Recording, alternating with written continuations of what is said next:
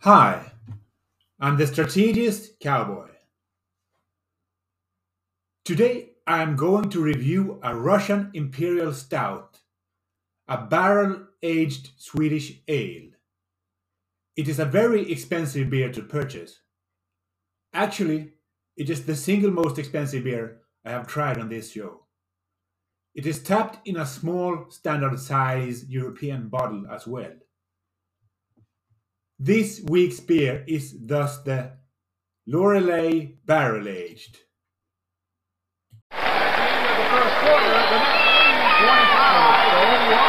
Let's get ready to rumble!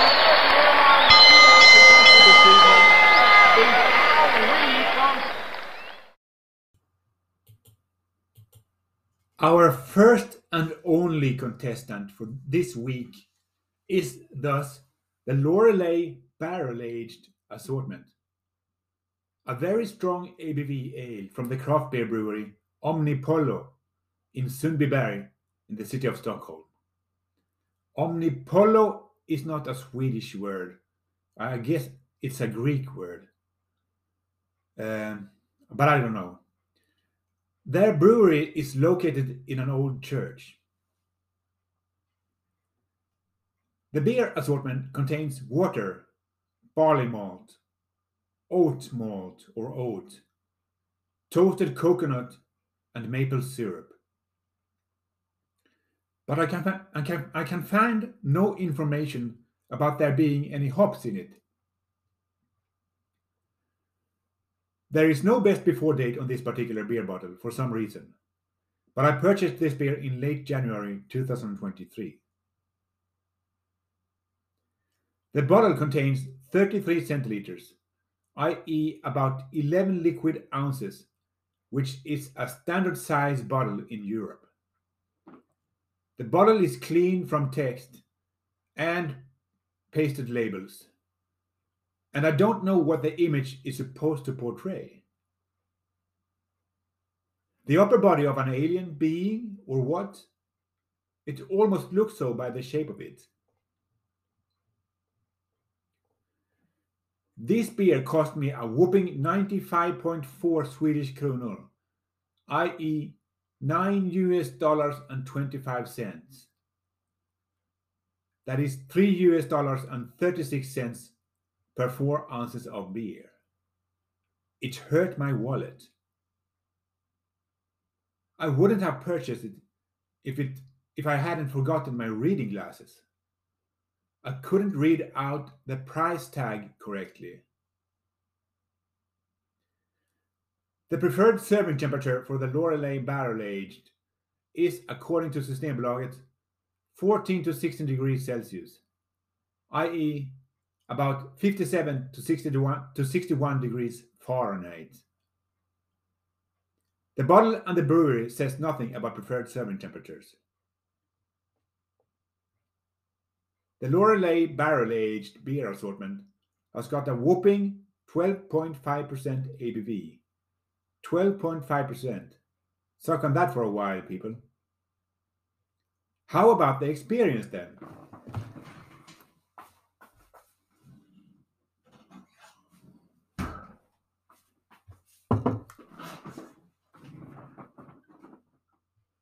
Okay, one moment. I'm gonna open it in one moment.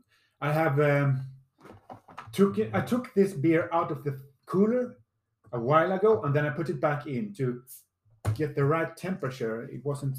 It was. I had it in warm water, the bottle, and it got a little bit too warm. But it's okay now.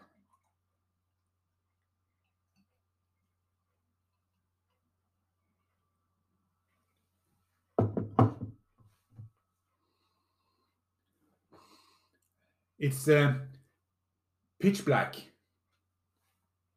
The aroma is licorice and sugar, brown sugar preferably.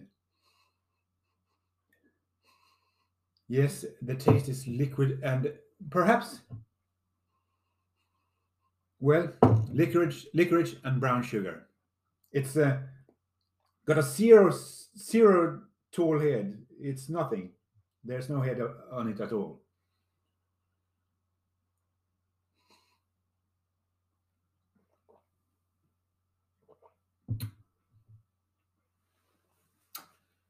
First impression.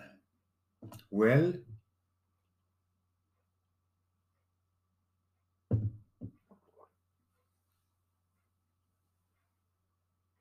it's a little bit sweet, but it's natural for a porter or a stout.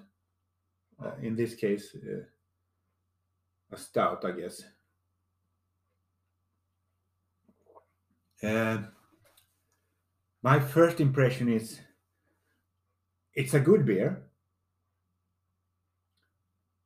and it's a sweet beer. That's my first impression. And it's very rich, oily.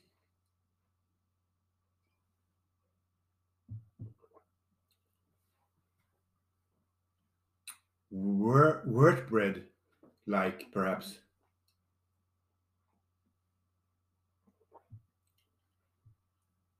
But I don't sense much of the yeastiness in it, but it drowns perhaps in the other flavors or tastes.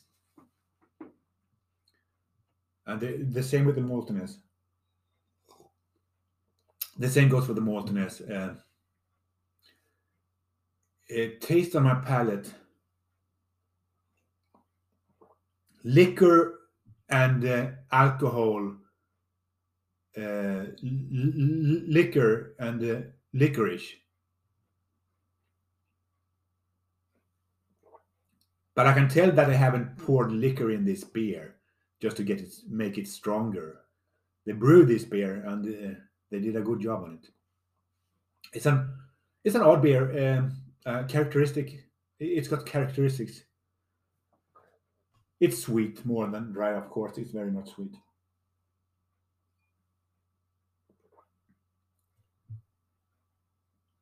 Yeah, I don't sense. I don't think there's any hoppiness in it. Hop in it, and it's still kind of bitter. A little bit, perhaps, perhaps, perhaps not. Is it candy like?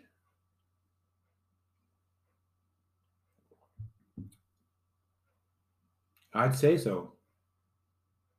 Yeah, but what candy? Licorice? I think it's candy like because it's so sweet, and yeah, it's a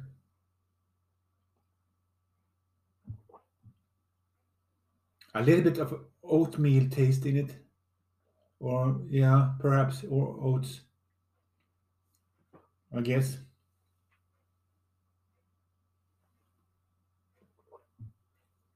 I don't think it's very fruity. Uh, more licorice like, and they may very well be spices in it, but it's difficult. It's a complex beer in some way, and the undertone is an oily beer. It's not even the undertone; it's the whole presence of it.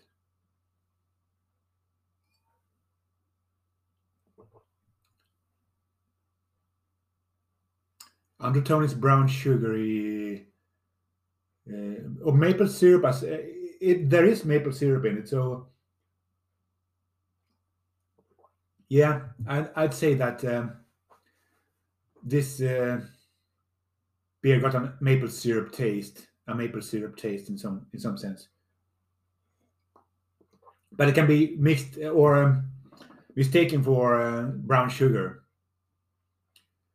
Carbonation level, no, not very high. I bet, and it's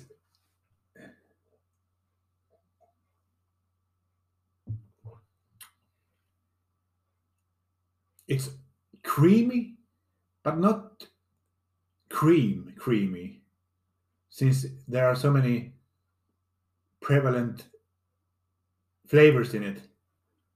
But it's creamy in the consistency, or yeah, consistency.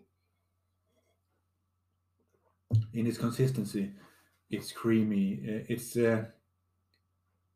It's smooth, but it's so strong that even if it's smooth, you can't drink it in one moment. You have to sip on it very much. So it's not acidic, and there are no aberrations. Every taste in it is there and should be there.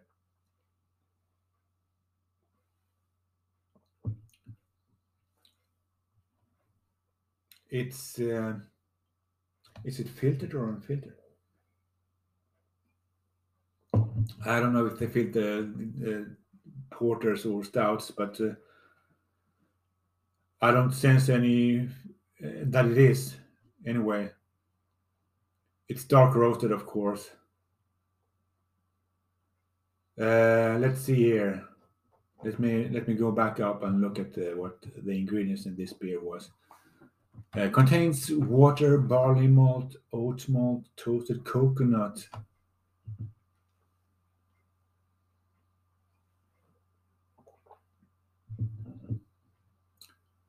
I don't sense coconut in the taste, but it drowns in this thick, oily beer. But it's you can say that it's there, but you can't discern it from, for instance, the sugary maple syrup like taste. It's not so easy to do that, but okay, if you wish to, you can say that it's coconut flavor in it.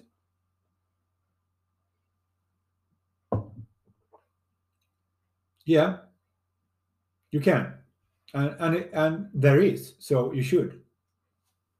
And I've learned something today. I usually do something, learn something. Uh, let's see here if there are any more tastes or flavors in it.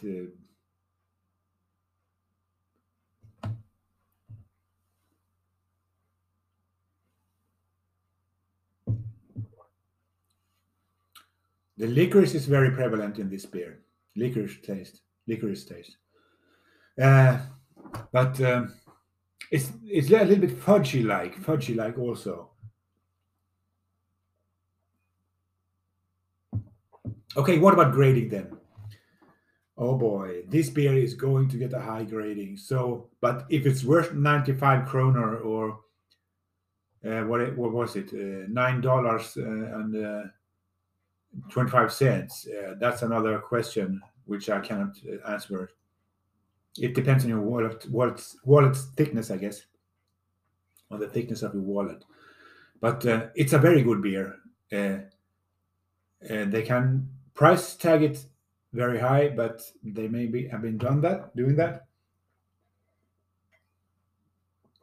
But it's a very good beer. So I grade this beer.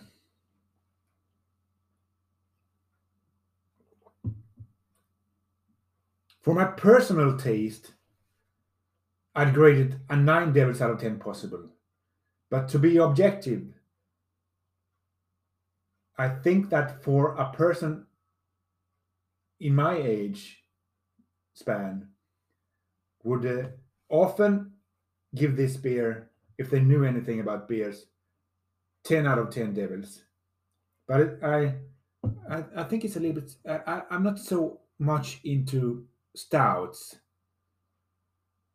actually, but or Russian stouts, because they're often they're very sweet, and this one is too. So 9 devils out of 10 possible from me. Okay, Absolutely don't drink and operate heavy machines, military or civilian. Drink responsibly or not at all. Don't drink at all if you're underage or pregnant.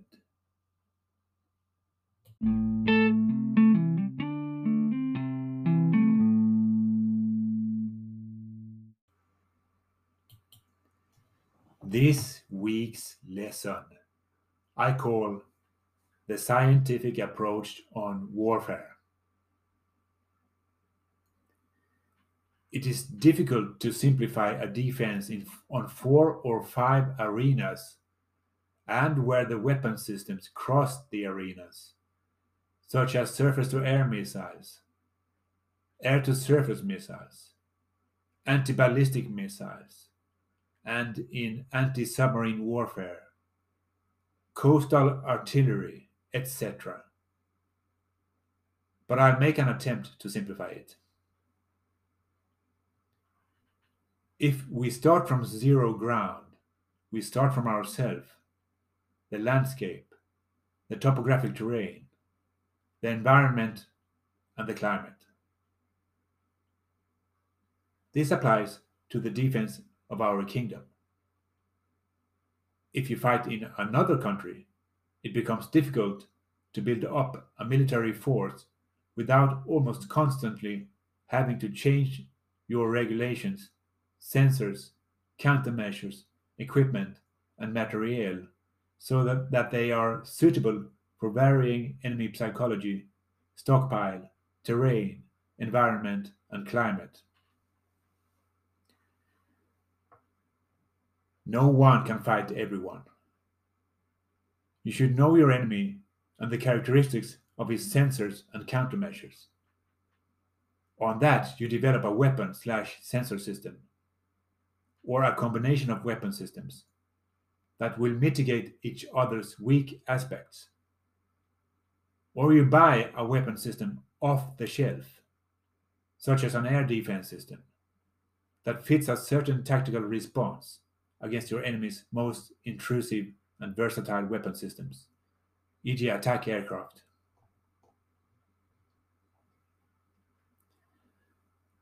One must always keep in mind the signal effect and range of weapon/sensor systems, so that with the weapons one develops, one gains an advantage in range against the enemy's weapon platforms. This is called a threshold defense. If such standoff cannot be achieved, priority is given to stealth, robustness, camouflage, and weapon effect in the target.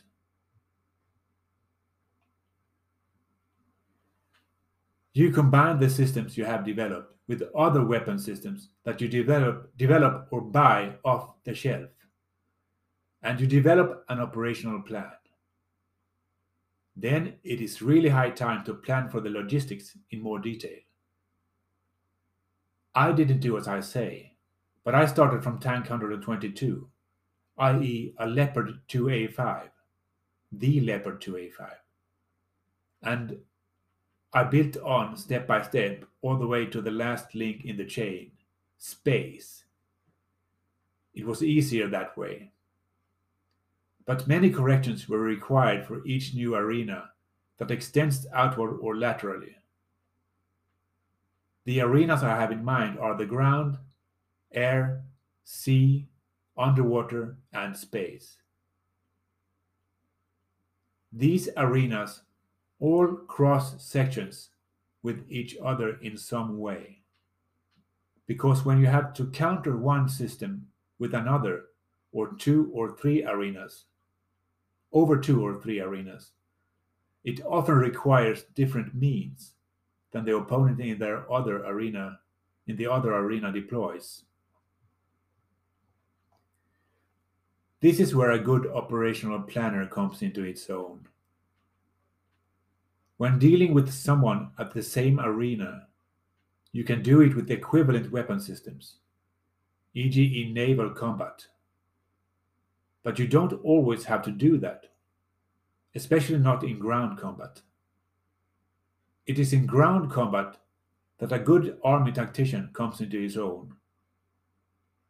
But even the army tactician has to play with at least two arenas, primarily the air and ground arena.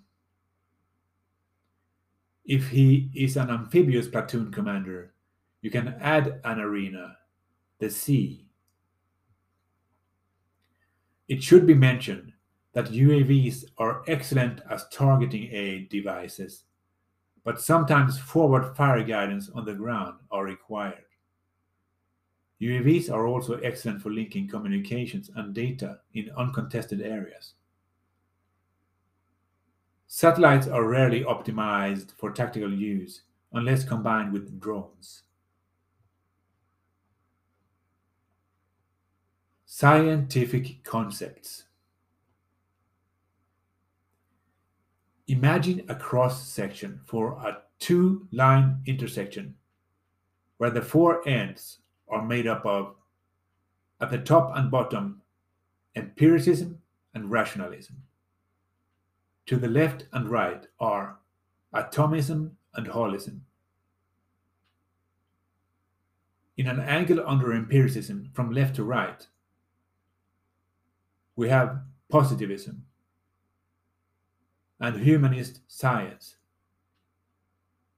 In an angle above rationalism from left to right, we have mathematical derivation and philosophy.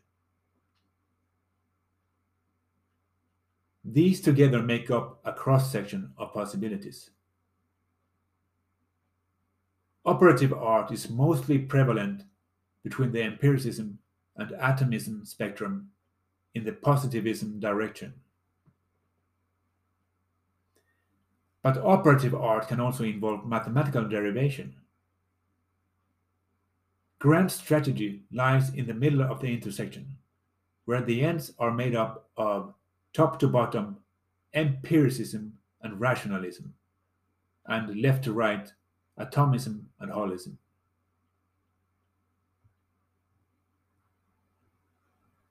I believe that you cannot build up a defense worth the name if you constantly strive to get hold of the entire civil defense as a start, and waste your gunpowder on thinking of ways to respond to the asymmetric attack defensively. We must start by building up a threshold capability worthy of the name, and turning a blind eye to, or specifically handing over to MSB, matters relating to civil defense. Taking total defense into account, on the other hand, has a given place in every planning, such as with air bases, aerostat for sensors, phased array radar, local defense of the most important infrastructure, fortifications for logistics, the IT defense, anti-aircraft protection against missiles with systems of weapon systems, power plants, or electrical switchgears, etc., as targets. However, poisoning of water sources, which is unreasonable to imagine that we can be able to protect ourselves against, ABC protection for the population, shelters for the population, mobile networks, functioning electricity grids and other infrastructure for the citizens, but not necessarily for the military, cannot be considered by those who have took it upon themselves to solve the strategic timeout. It is for this reason that I do not consider the strategic assault more than marginally in my two-book series. Not that I don't think we will be subjected to an asymmetric attack, because I think we will. You'd have to be an idiot not to realize that our intended starting deployment can be spoiled by the enemy's use of asymmetric warfare. But I want to concentrate on the threshold ability, so that we can build a defense worthy of the name. Once the threshold capability is reached, the civil defense issues are resolved more or less automatically. Starting with solving the civil defense issue leads to a continued defensive downward spiral in a situation where we cannot make a tactical retreat, as Sweden remains where it is and Russia remains where Russia is for now. We will succeed in solving neither the issue of civil defense nor the strategic timeout if we focus our efforts on civil defense. That if we realize that Sweden is located where it is and Russia is located where it is, we can only come to one conclusion: that we need air defense on Gotland, sensors, offensive weapons with standoff distance, and IT attack capabilities first and foremost, to achieve a good attack capability. But also the acquisition of Aerostat, phased array OTH-SW radar, more air reconnaissance radars, setting up of UAV companies, and the requisitioning of more military air bases, etc., would be welcome. Thank you, and see you later, alligator, at a while, crocodile.